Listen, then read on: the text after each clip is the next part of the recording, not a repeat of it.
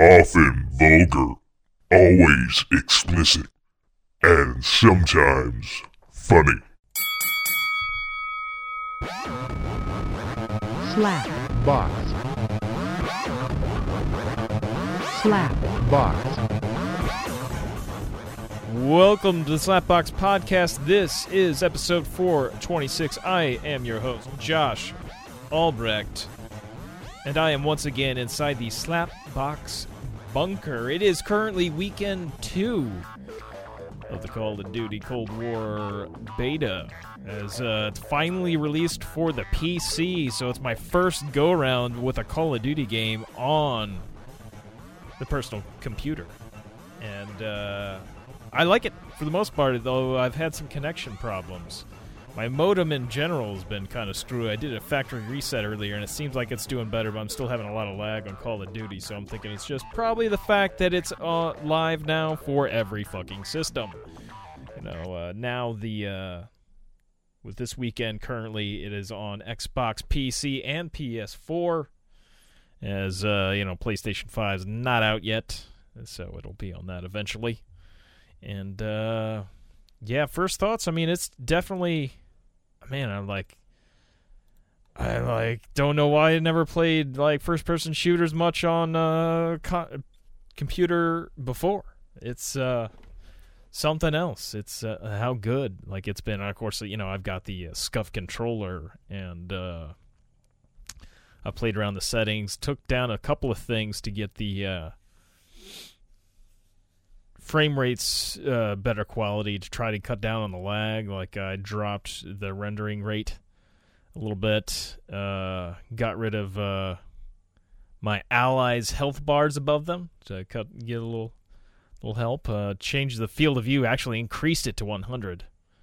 That's just a visual thing to help me see further, of course.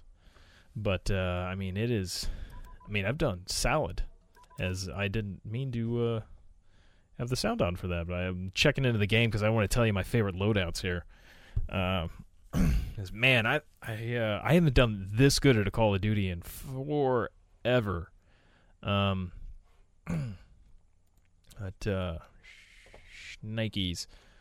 I've got to go back here. All right, so now, I had a game last night. I mean, most of my games I've had a positive kill-death ratio, which I can't say is true for the last few Call of Duties that I've played.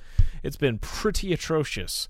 But mainly, my cut down with that too, I think, is not just the game only, but also I'm playing on a monitor, smaller monitor, right in front of me. Got the headset on at all times. A lot of times I'm playing Call of Duty before.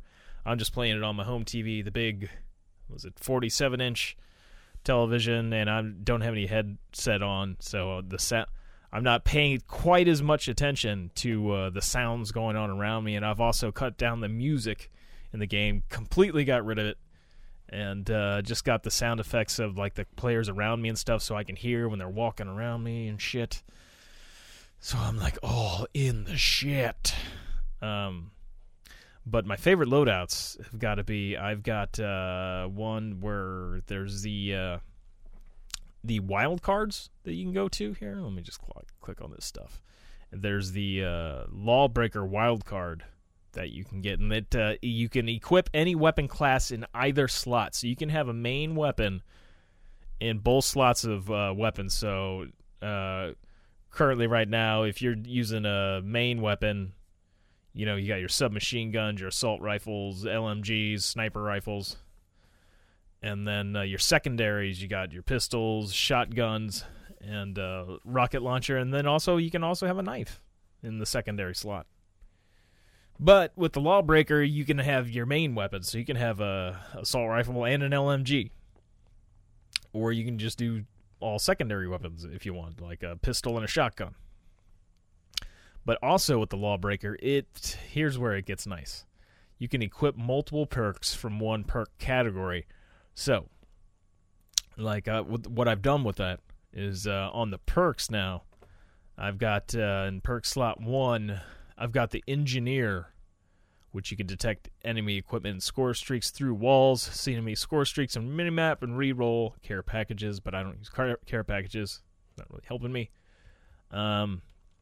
However, and then I did not do anything for perk 2, and in perk 3, I've got Ghost and Cold-Blooded, so I'm undetectable by spy planes whenever I'm moving around, planting or defusing bombs, or controlling score streaks, and then the Cold-Blooded, you got the AI-controlled score streaks will not target you, player-controlled score streaks will not highlight you, show up cold on thermal, players in vehicles won't see your nameplate. So that, I think, helps out a lot. I'm still in the field mic, though. I'd have to use Ninja if I wanted to get rid of that, which I have not unlocked yet. But on that class also, because I have the Lawbreaker, so I've got the 2 perks in one slot there. Oh, man. And did I screw up here? I believe I did.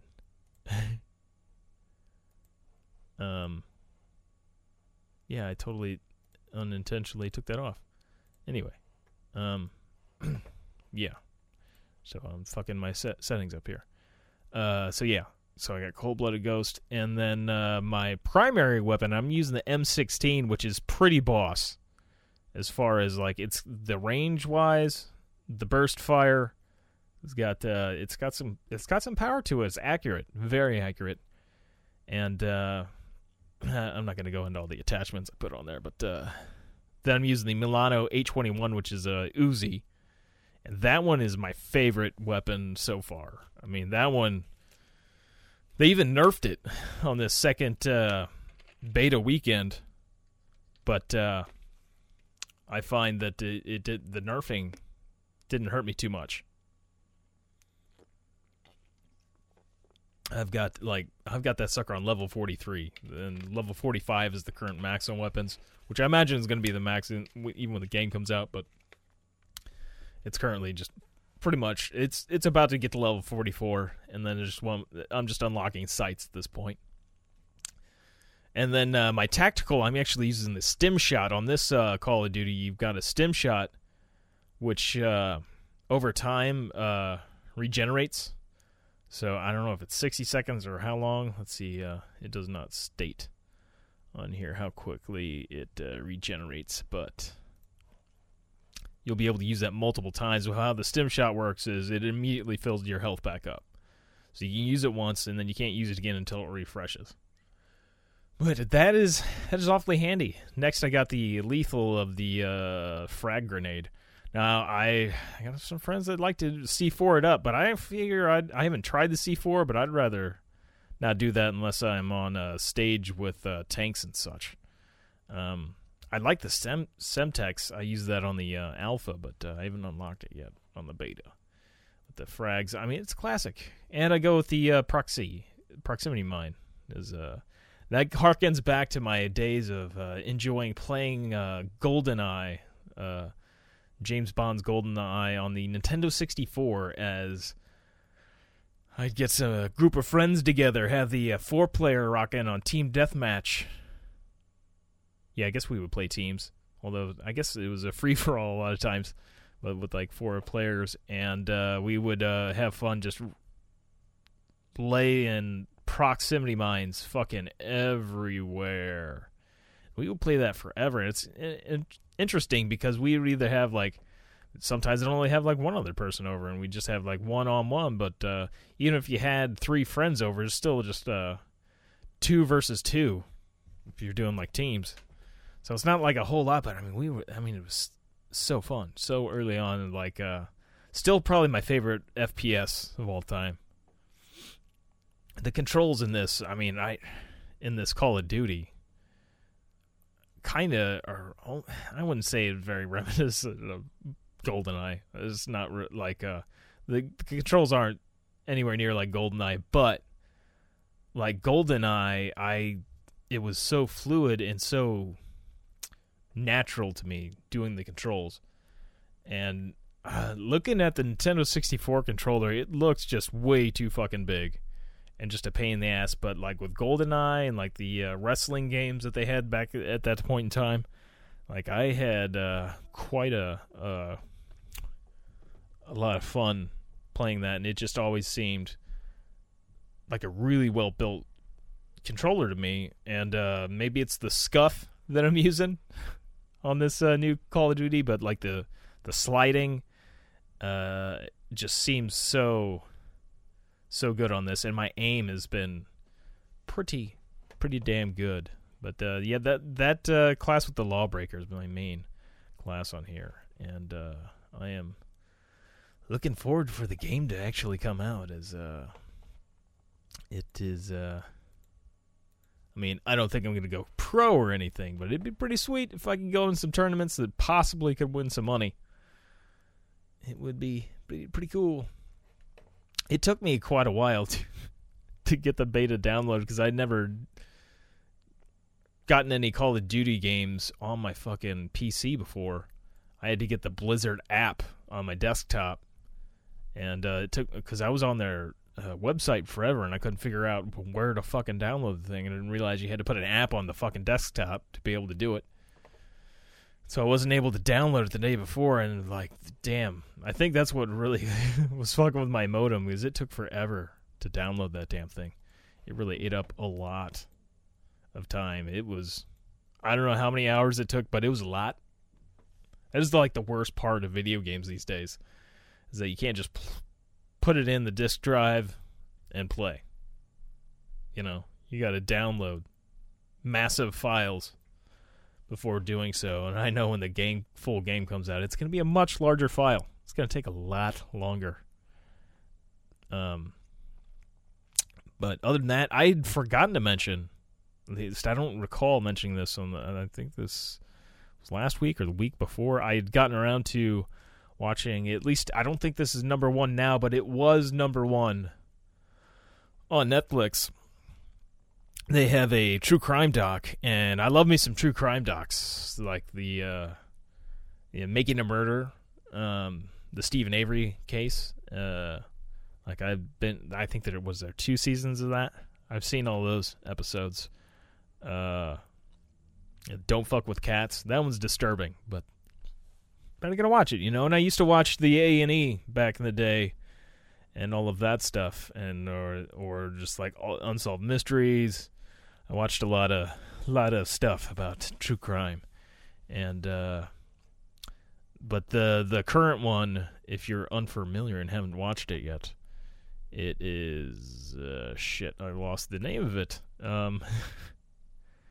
American Murder: The Family Next Door. It's about Chris Watts. That spoiler alert. If you haven't watched it, killed his wife and 2 daughters, as well as the child that his wife was impregnated with. So that was back in 2018, not too long ago. This is fairly recent. It's an interesting documentary because, a lot of times when you have these true crime docs, they just interview a lot of people, and they might have some video of, say, an interrogation or something like that. But this one, there are a few videos of interrogations from people that they do have in there. However, most of the footage comes from the wife, Shanann Watts. She was very active on Facebook and social media, and she had a lot of videos.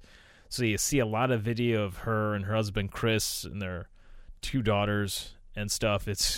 And you get to know what was going on, like the weeks, and even before then, like them getting married and stuff beforehand, leading up to these murders. But obviously, people aren't going to put like all the bad shit on social media. Even though I've seen some people that put stuff on social media, they really shouldn't. And like, why are you going to air that on the social media? But for the most part, people just put the good things and like what they want people to see them as on social media. So I mean, it's not a shock that you would get the impression from their social media that like this is a happy couple or whatever. But you get all this footage of the murder victim and everything, telling stories of like her life.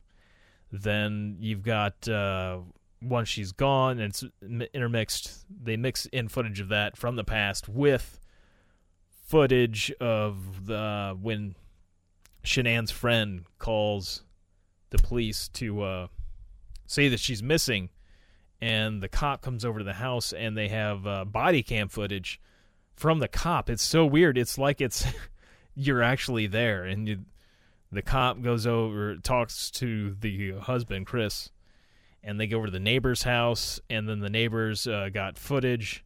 He's got a security cam outside his house that's motion activated, and so he didn't really have much caught on that. But and then Chris leaves while the cop is still talking to the neighbor, and the neighbor Chris leaves. He's like, man, he's not acting normal. It's he doesn't normally act like that.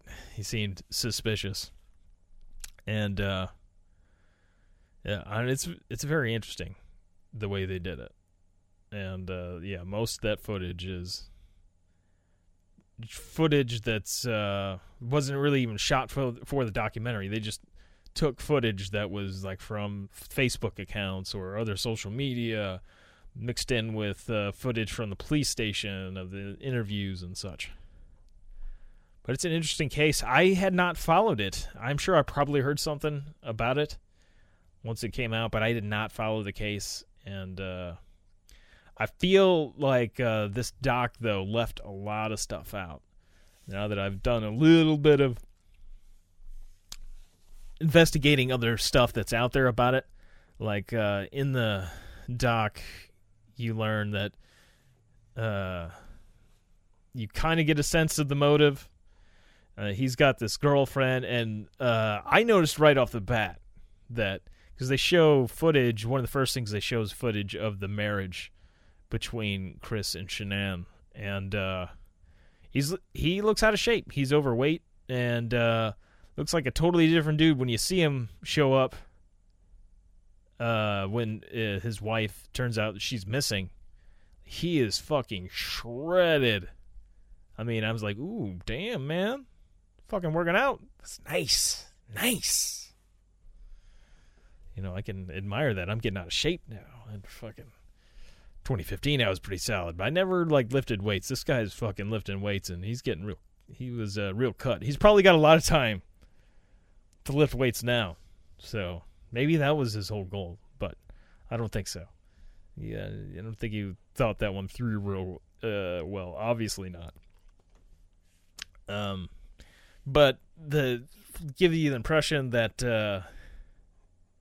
one of his main reasons for wanting to kill his wife is that he had a girlfriend.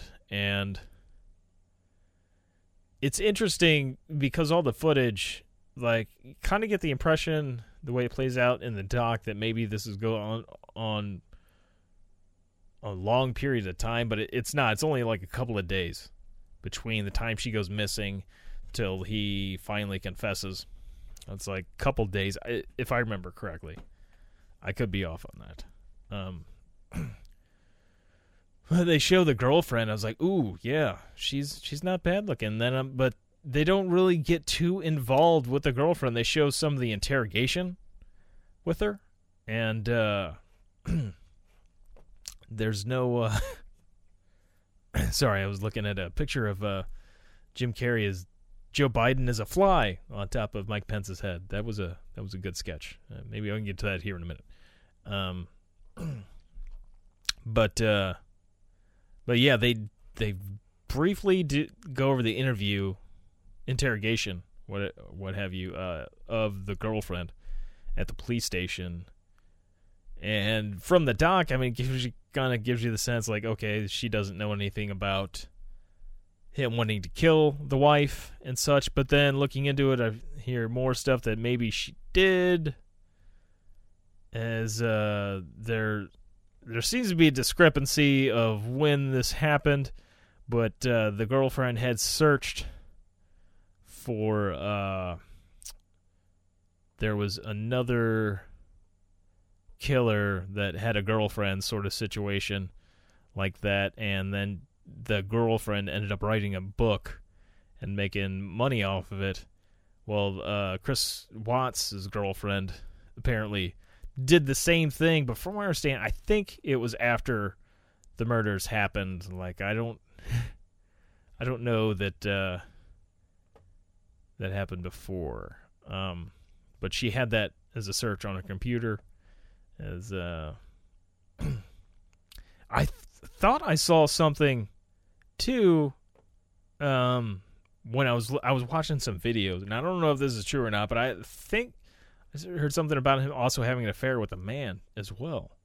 But maybe I heard that wrong or read it wrong. I don't know if it was something I read or what have you. I don't know. There's, a lot of misinformation out there these days. Yeah, the guy was a piece of shit, though, man. Like, he fucking... Initially, he had said...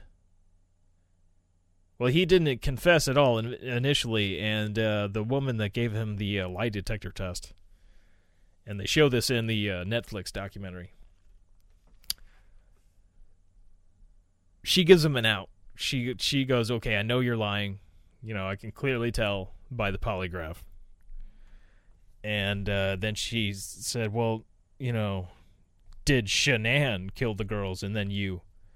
She didn't say verbatim this, but she basically said, did Shanann kill the girls and then you kill her in retaliation? And so he finally, she leaves, and then that's what he tells his dad. He tells his dad that, which they have video of that too, conversation. And he tells his dad that Shanann killed the children, and then he killed Shanann in retaliation. So, the police officer or whatever she is at the woman that gave the polygraph, she obviously implanted that idea in his head, but then he eventually admitted to the fact that he actually killed all of them, and it's some twisted shit. But it's like the stuff with the girlfriend. I don't know. I would be interested to know more about those details. I feel like there should be a more involved documentary. There's trying to find... Oh, that's him and his... I thought that was the girlfriend. Not the girlfriend. Oh, shit. The girlfriend changed her name. Probably a good call. What sucks is, with stuff like this, and, oh, man. They're wanting me to agree to stuff on this website. I thought pop-ups were... Nicole Kessinger, that's the woman that Chris Watts had the affair with. But apparently she's trying to change her name. As I guess they were co-workers, and that's how they knew each other. And apparently Chris had told her initially that he was married, but they were in the process of getting a divorce, but he had not informed his wife, Shanann, of that. I don't know that he planned on killing her at that point, but I don't think there's any proof to show that he 100% thought about it beforehand. But but yeah, there's the Nicole Kessinger. Apparently she's changed her name as, what I was going to get to, social media, though. I mean, the family of Shanann, apparently after the stuff came out, it hit the news whenever Chris Watts said that Shanann had killed the children, and then he killed her afterwards. And apparently a lot of the media and stuff and people on social media were saying, ooh, I get, this totally, on Shanann's horrible. She's, the one that murdered these children and everything. And then you have people on social media going after her family and everything. And it's fuck, even if, that had been the case, this is, her going after her parents. It's their grandchildren were murdered, regardless of whether it was the mother or the father that fucking did it. And, it's brutal, the shit that people will say, and you get death threats and everything. Man, it's some crazy fucked up shit. Why would you take the time out, even just to do that in general? You know what, I'm going to go after this person on Facebook. This person that I don't know and I will probably never know. And really don't know the history of like them raising their daughter or whatever, or why any of this shit happened. But I'm gonna attack these people and threaten to kill them or whatever. It's crazy stuff. As I'm looking through like photos of the wife and then also the girlfriend and how jacked, man, it's like fucking dude got totally jacked. Doesn't look like a guy though. You look at him like he doesn't necessarily strike me as a guy that's going to like murder his whole family.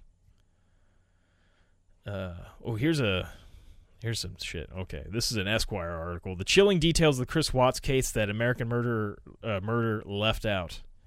Netflix's American Murder: The Family Next Door dropped on September 30th, and viewers have been scouring the internet for more details on the horrific story ever since. It's the 82-minute long documentary is composed of previously unseen police footage and social media content detailing Chris Watts' familicide of his pregnant wife Shanann and their young daughters Bella and Celeste. Yeah, anyway. All right, so here's the stuff that they're leaving out. Netflix's film doesn't explore Chris's psyche too much, but a pen pal named Sherilyn Cadell, C-A-D-L-E, Cadell, compiled and published his letters to her from jail in the 2019 book Letters from Christopher, The Tragic Confessions of the Watts Family Murderers. In one, he reveals the murders were premeditated writing of Shanann's death. All the weeks of me thinking about killing her, and now I was faced with it. And of tucking in his daughters the night before the murders, I walked away and said, that's the last time I'm going to be tucking my babies. Fuck, man. He confesses that he attempted to smother his daughters in their beds before he murdered their mother, but they woke back up bruised and disoriented, and he instead drove them alive to the site where he buried their mother, smothered them again, and shoved their lifeless bodies through a small opening in an oil tank. Watts also appears to confirm that his motive was related to his affair in his letters, writing of strangling Shanann. I knew if I took my hands off her, she would still keep me from Nikki. He also revealed that he had previously drugged his pregnant wife with oxycodone in an attempt to cause a miscarriage. I thought it would be easier to be with Nicole if Shanann wasn't pregnant, he wrote. Chris Watts' polygraph has also drawn much curiosity online. While the documentary shows footage of him taking the polygraph test, it leaves out the particulars. According to the tab, Watts scored -18 on the test. This is a miserable fail, as a score of -4 is considered to signal a lie. He also referred to his family members in past tense throughout his police interviews, despite his wife and daughters just being missing persons at the time. Netflix's documentary does not touch on the Watts family's financial situation, but according to CNN, court records show that Chris and Shanann had filed for bankruptcy in 2015, 3 years before Chris committed the atrocious crimes. At the time of filing, Chris was the family's main source of income, bringing in $63,000 of their joint $91,000 annual income. In 2015, the Watts family had just purchased a $400,000 home and was in roughly $70,000 of debt. Though this may be considered a potential motive in the case as well, their situation appeared to have changed somewhat by 2018, as Shanann had started a new job with Lavelle, a multi-level marketing health supplement company. Oh boy. They came with a greater income and paid trips. Those multi-level marketing. Shanann's brother Frankie Rzusek posted on Facebook earlier in the month recommending Netflix's American Murder. This documentary gives my sister a voice, and she speaks throughout it. It also shows what her life was like before he came along and how happy she was with her beautiful family until he cheated and turned into a different person and became that monster. Watts is currently serving his life sentence in a maximum security Wisconsin prison. But yeah, apparently they've missed out some stuff. I feel like it should have been more of a multi-part doc. Like more of a 9-episode sort of thing, like a making a murderer. But maybe there's just not enough information there to make it that many episodes. I don't know. I did also watch the, on a brighter note, the Danny Trejo doc, Inmate Number 1, I believe is the name of that one. I got it on Amazon Prime, I want to say. It was either PlayStation Network or Prime. I think it was Amazon Prime. But it was a good watch. I didn't learn a whole lot new that I didn't know about Danny Trejo. I mean, I knew he'd been to prison for a long time. I'd heard interviews, I guess, with him before, but definitely, some of the funny stuff is just listening to people talk about Danny, and whenever they call him up, and they'll ask him like what he's working on, because he's always working on a movie. I gotta look this up. This motherfucker's been in so many movies.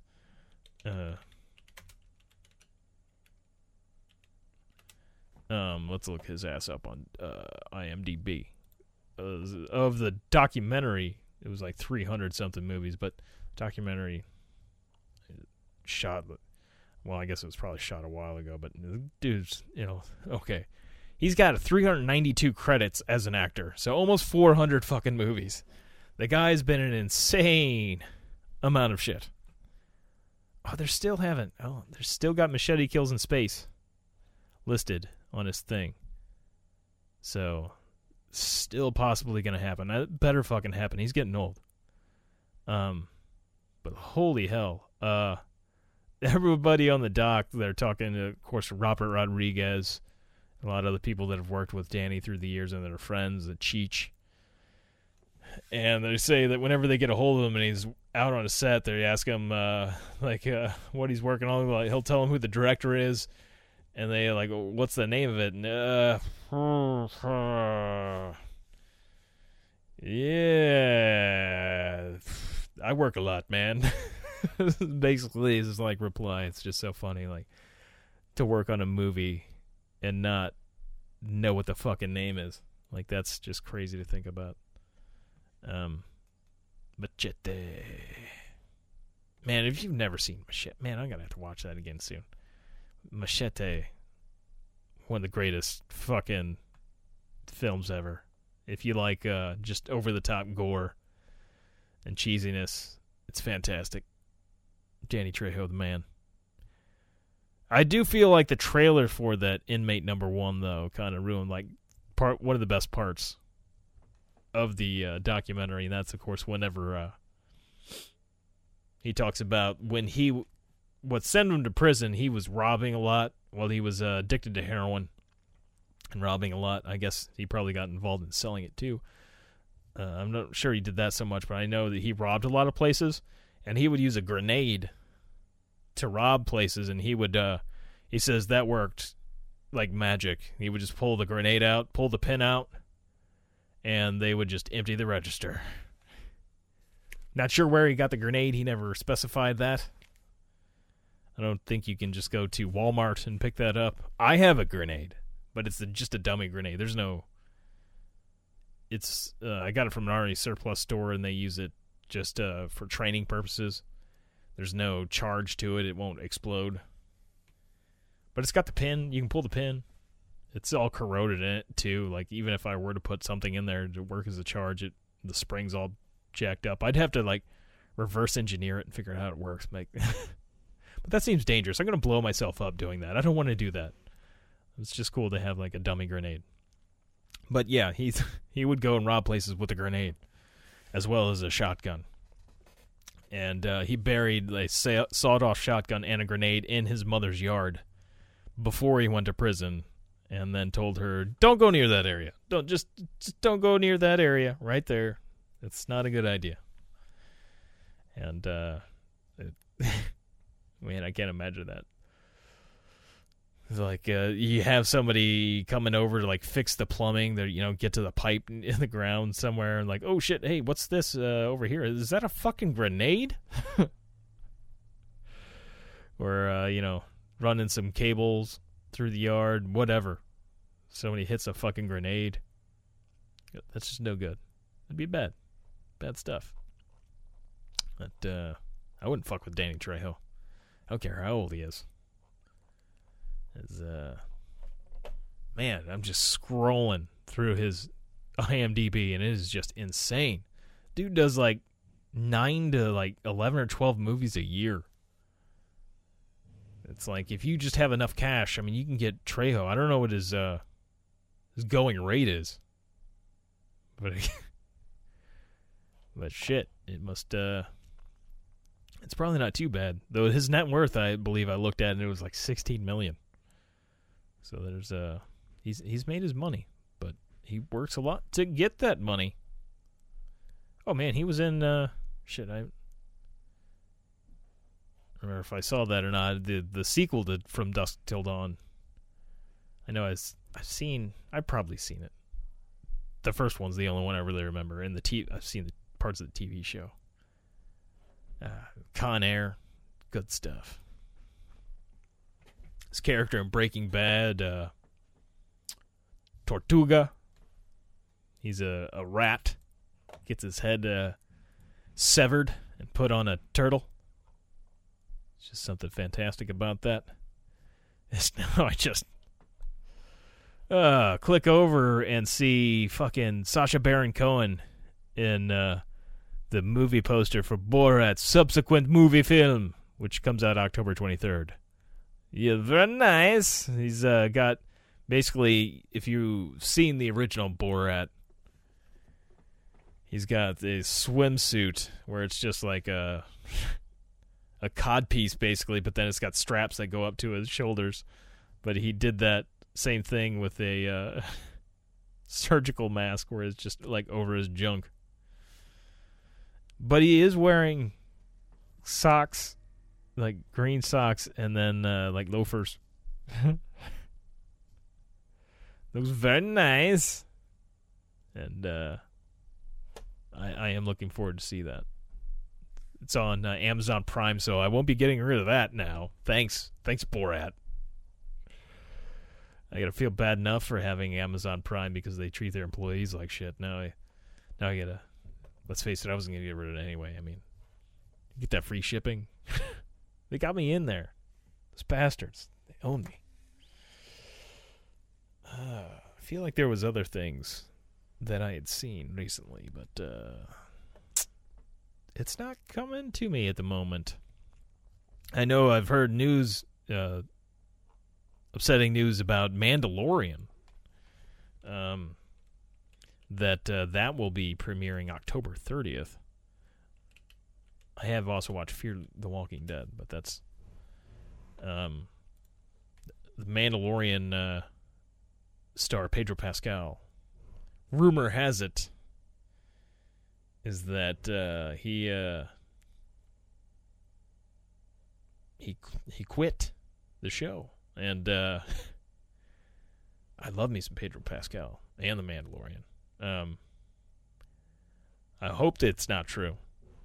Because then, I mean, how are they going to continue on? Even though you don't see his face, I mean, I guess they could just do another actor. But man, that voice is fantastic. But then this news, maybe it's.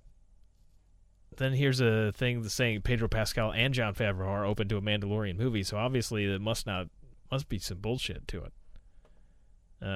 This is bustle.com. Baby Yoda could get the big screen treatment someday. In a Variety interview published Thursday, October 15th. So this is after that story came out that Pascal supposedly quit. But Favreau and Pascal said they were both open to the idea of a Mandalorian movie. While there are no current plans to adapt the show into a film anytime soon, Favreau maintained that he was excited about the possibilities because there's no rule book now. Things that you have only seen in the movie theater, you're seeing on streaming. And I think it could go the other way as well. But we're definitely open to it and excited to see where the story leads us and have that flexibility. Pascal, for his part, is also up for it. I think that the work is so beautiful that I would love for that to be held by a big screen experience. But it seems to work so well that also I'm not sure it's something that I would want corrupted by any kind of change, you know. Pascal continued, I mean, I certainly know the challenge can be met. It's not like these people don't have the experience. If anybody can do it, they can. Coming back October 30th. Din Djarin, played by Pascal. Fucking shit, man. Finally, some bright light at the end of the tunnel that is 2020. The shit show that it is. As we get to see some more Baby Yoda. I think we all need that. You know what? I'm gonna get in the mood here. I'm gonna play. They got another. I don't know if this is the trailer I've seen. It's probably the trailer I've already seen. Season 2 trailer. Let's look it up. Oh. See some planet coming up. Don't know what planet it is. I believe they're trying to look for Baby Yoda's, the child's home planet, and the point is they're going to seek out Jedi. Oh, great music. Show me the one whose safety deemed such destruction. You must reunite it with its own kind. Where? This you must determine. That looks like Tatooine. The songs of That eons doesn't. past tell of battles between Mandalore the Great and an order of sorcerers called Jedi. Sorcerers. You expect me to search the galaxy and deliver this creature to a race of enemy sorcerers? This is the way. This is the way.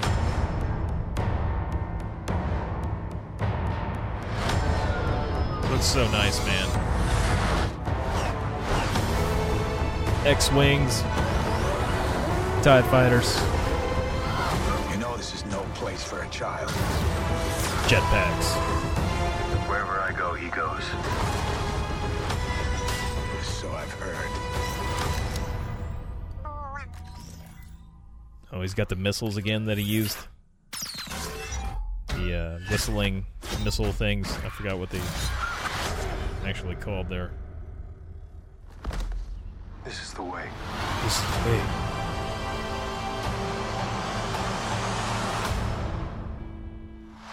Okay, so that article there from October 16th made it sound like he's not quitting. So that's, I can get some sleep tonight. It'll be for the best. I can look forward to that. There's something else I was just about to look up and don't recall. I got all sidetracked by Mando. Mando is just good stuff.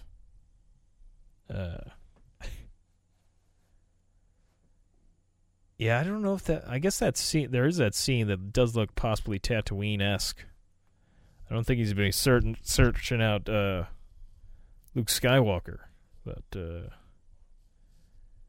probably be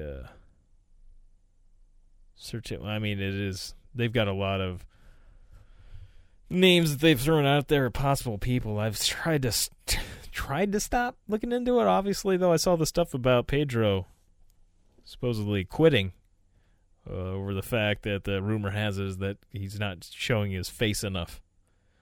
I don't think that's true, though. Hopefully, we'll go with that. Shit. I mean, there was something else. It's right on the top of my tongue. It also sucks, man. It's Halloween and can't do like normal Halloween stuff. Thanks, COVID. I mean, we're wearing masks all the time, but not cool masks. I mean, I guess you can wear some cool masks. I mean, it'd be a little awkward for me to go around, say, like, in my Darth Vader mask all day. It's hard to see out of that thing. And probably wouldn't be a whole lot of good for me to wear my Jason mask. Still have to have the mask underneath that. It doesn't cover the mouth very well. Damn it, I thought I had that on silent. Oh, medical marijuana sales begin in St. Louis County. Patients line up at 2 licensed dispensaries. That is, oh no. I wanted to keep that notification. So yeah, get that weed card up. Is could come in awfully handy these days. So far, haven't gotten the flu after getting the flu shot too. So that's some bright stuff, you know? Some bright stuff. Oh, one thing I was going to get back to. The Saturday Night Live last week. I grew up being a fan of Jim Carrey. Seeing him on In Living Color, which I loved, Fire Marshal Bill, and he had the female bodybuilder. I can't remember the female bodybuilder's name. And several other characters he would do. Like he had there was the juicer guy that he did a spoof of that used to do infomercials. That sketch was really fantastic.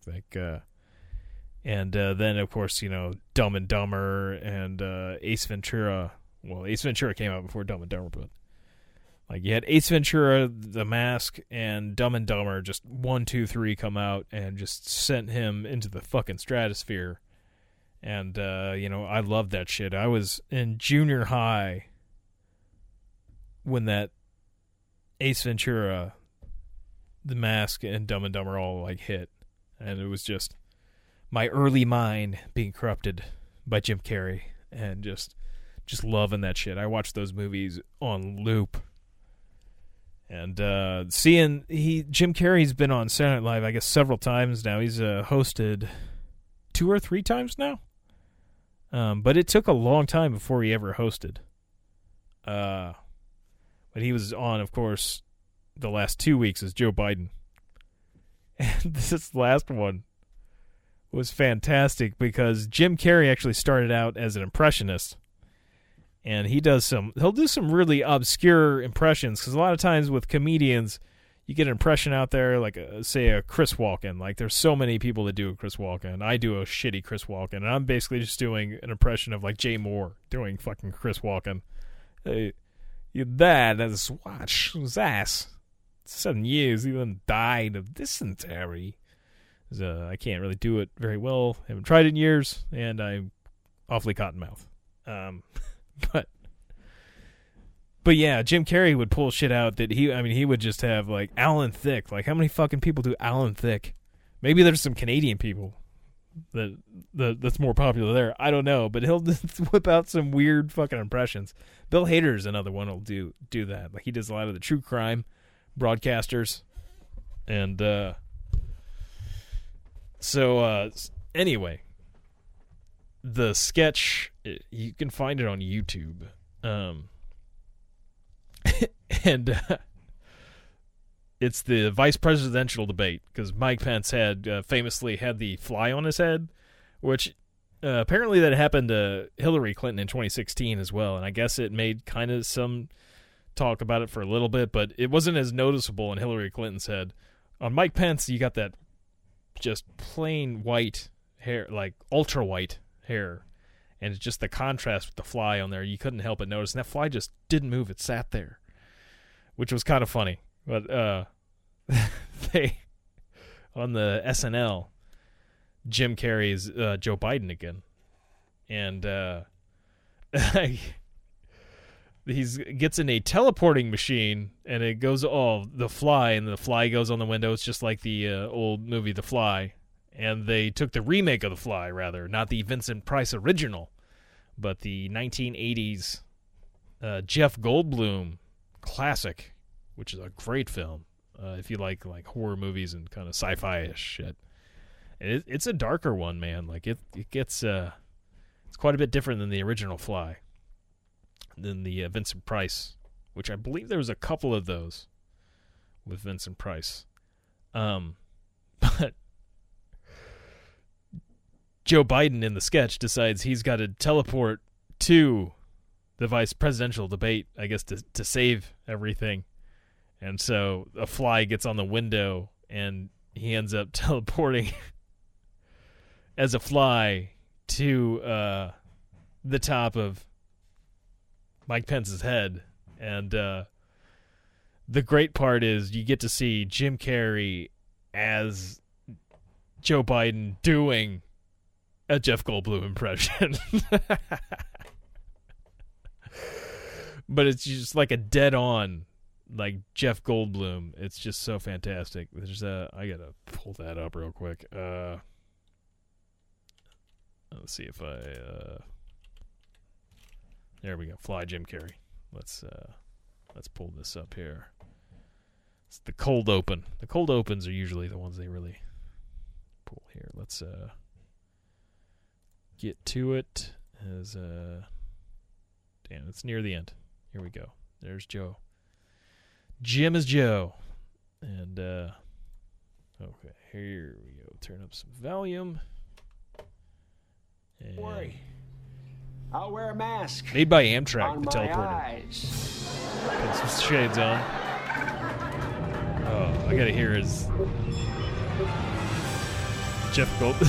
Just use the footage of Jeff Goldblum getting in the teleporter, and then put Joe Biden's face over it. Gotta love the production value. We see the fly on the glass.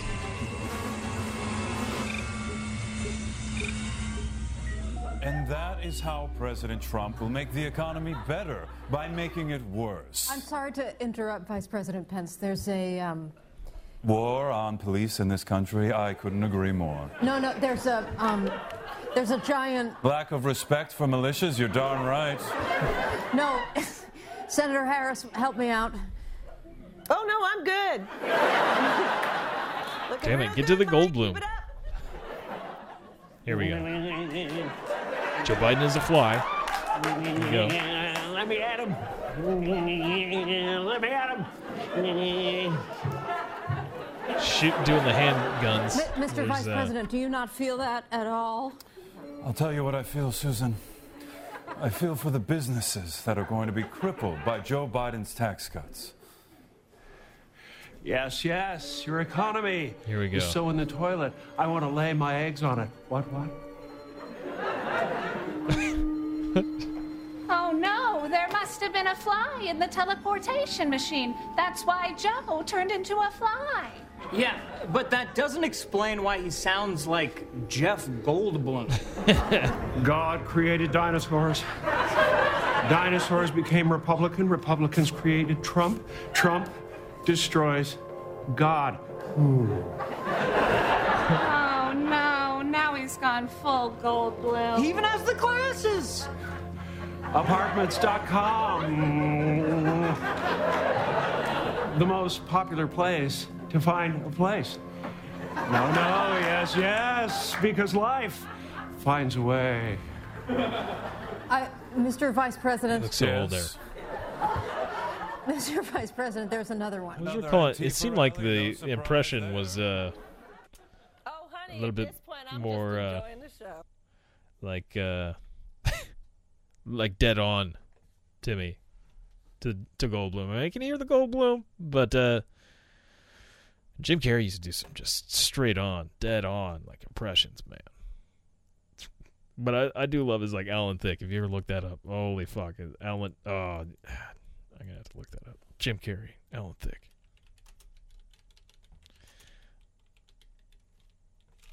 Man, no, I don't want.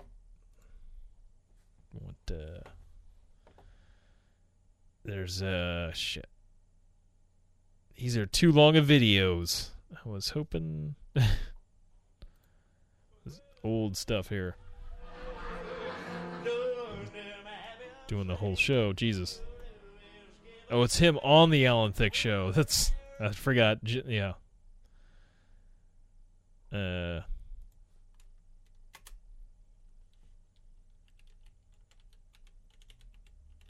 See if this helps at all. No.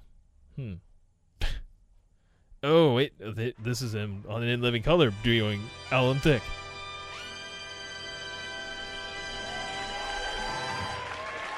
Welcome back. I'm Alan Thicke, sitting in for Johnny Carson. Because everyone knows at this point another Carson impression would be totally passé. Ed won't be here tonight either. He woke up with the head of a Clydesdale in his bed. I guess when you're in between marriages, you'll bring home anything. All right. Our next guest is Joan Embry from the San Diego Anthropological Institute. As you know, Joan is always bringing with her strange and exotic inhabitants of the planet. And tonight she's bringing us an endangered species. Ladies and gentlemen, please welcome Joan Embry. There's Alan Thicke. It's pretty damn good. The late, great Alan Thicke. Mike. Ben. Boner. Boner. I did watch the Adam Sandler flick as well, the Hubie Halloween. It was all right. I mean, it's definitely geared more towards kids. A little, I feel like I'm a little old for it, but they do bring back Ben Stiller's character from Happy Gilmore, and I think there might have been a few other Happy Gilmore characters, but Ben Stiller had the orderly from Happy Gilmore. He's like in there. Oh, here we go. Is Ben Stiller. Let's see what they have to say about that. See, this is an article on Yahoo. It says Adam Sandler on that top secret cameo in Hubie Halloween and how he has created the Sandalverse with Billy Madison and Happy Gilmore references. Yeah, there were some Billy Madison shit, I believe, there too. Yeah, obviously. It says here there are about 423 bold-faced names, give or take, who turn up in Hubie Halloween, Adam Sandler's giddy new Netflix horror comedy, including Julie Bowen, Kevin James, Steve Buscemi, it's pronounced different than that, Ray Liotta, June Squibb, George Wallace, Shaquille O'Neal, I forgot he was in there, and a who's who of SNL cast members. But one of the biggest cameos, though, was kept under wraps until the Hubies premiere earlier this week. In the film's opening sequence, Ben Stiller reprises his role of the malicious, orderly Hal L. from Sandler's 96 favorite Happy Gilmore. Appearance is all the more surprising given Stiller hasn't acted in a film since 2017's Brad's Status. I did not realize it had been that long since he'd done a movie. He's a good friend of mine. I love him, and our families are friends, Sandler told us. Noting Ben's daughter, Ella Olivia Stiller, also acts in Hubie as a coffee barista. We talked about it and knew we'd have a good time doing that. Hallowell's Return is one of many references to past Sandler movies. There's the main character's full name, Hubie Dubois, which is a nod to the actor's Cajun football player Bobby Boucher in The Waterboy. There's his love interest, Violet Valentine, a callback to Sandler's 90s trend to give his romantic interest double V initials for Veronica Vaughn. And Billy Madison, and to Virginia Venet in Happy Gilmore, and to Vicky Valancourt in The Waterboy, as well as Valerie Varon in Little Nicky. I never caught that the double V's. There's a fully named Andy O'Doyle, a crimson-haired kid who's clearly a descendant of the Doyle Ruffians. I do recall the O'Doyle rules part in there. That's from Billy Madison. That's good shit. Fucking O'Doyle rules. But yeah, there's a bunch of shit. Nice callbacks. The mother of Hubie, she's got some good shirts. I know that's good stuff. Oh man, seeing some stuff here. I guess talking about Rick Ocasek as his wife talking about spending her last hours with him as he died. That's yeah, he did die, right? She's not talking. Yeah, he died in September 2019. Love me some car stuff. And Rick Ocasek, man, he produced I don't know if all of it, but I know he at least produced like Weezer's first album, the Blue Album. I don't think he produced all of their albums, but I mean they've done a lot of albums. I know he did like at least the Blue Album. Man. Well, I'm going to have to go back in to do some Call of Duty, I think, here shortly. Maybe get Angry Orchard, get my drink on, have like Angry Orchard, and see about keeping my KDR above average, see if maybe I can get a better, hopefully, better connection, as it has been shitty to date. I was afraid I was going to have to replace my modem/router again. It's a couple of years old now, but shit can get a little pricey, you know. Hoping not to do that, but I need the internet. I'm learning computer programming and such, and I've got to play video games online, and there's a pandemic. I can't exactly go outside and do a whole lot, so I need something to be able to do. You know, watch Netflix and such. It's kind of a must.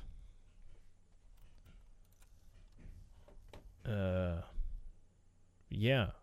I am looking forward to that release of that game. Man, I really got to get something to drink. Angry Orchard does sound like a good idea. Sadly, I'm sure I talked about this years ago on the podcast, but when I made that hard cider myself, it did not turn out so well. Still got that beer I can make. One of these days, I got to give it another go. I think it was I added some organic honey to it, and I think the honey is what really gave it an awful flavor. It was this organic honey that had kind of a weird taste to it anyway. Probably shouldn't have done that. Maybe I didn't clean the bottles out enough. I don't know. I don't know what I did, but it's fucking horrible what I made. So, yeah. Get back to doing Call of Duty. Check out some shit. Hopefully, I'm sure there's just going to be a really shitty connection tonight because everybody's on. Now that they've got PC, PlayStation, and Xbox all online. It's got to be something crazy. Yeah, it's still saying I'm only getting like 60 frames per second on this. And that's with lowering the rendering quality. So I would imagine it's still not great connection. All right. Well, as always, that's a kid in a wheelchair, not a trash can.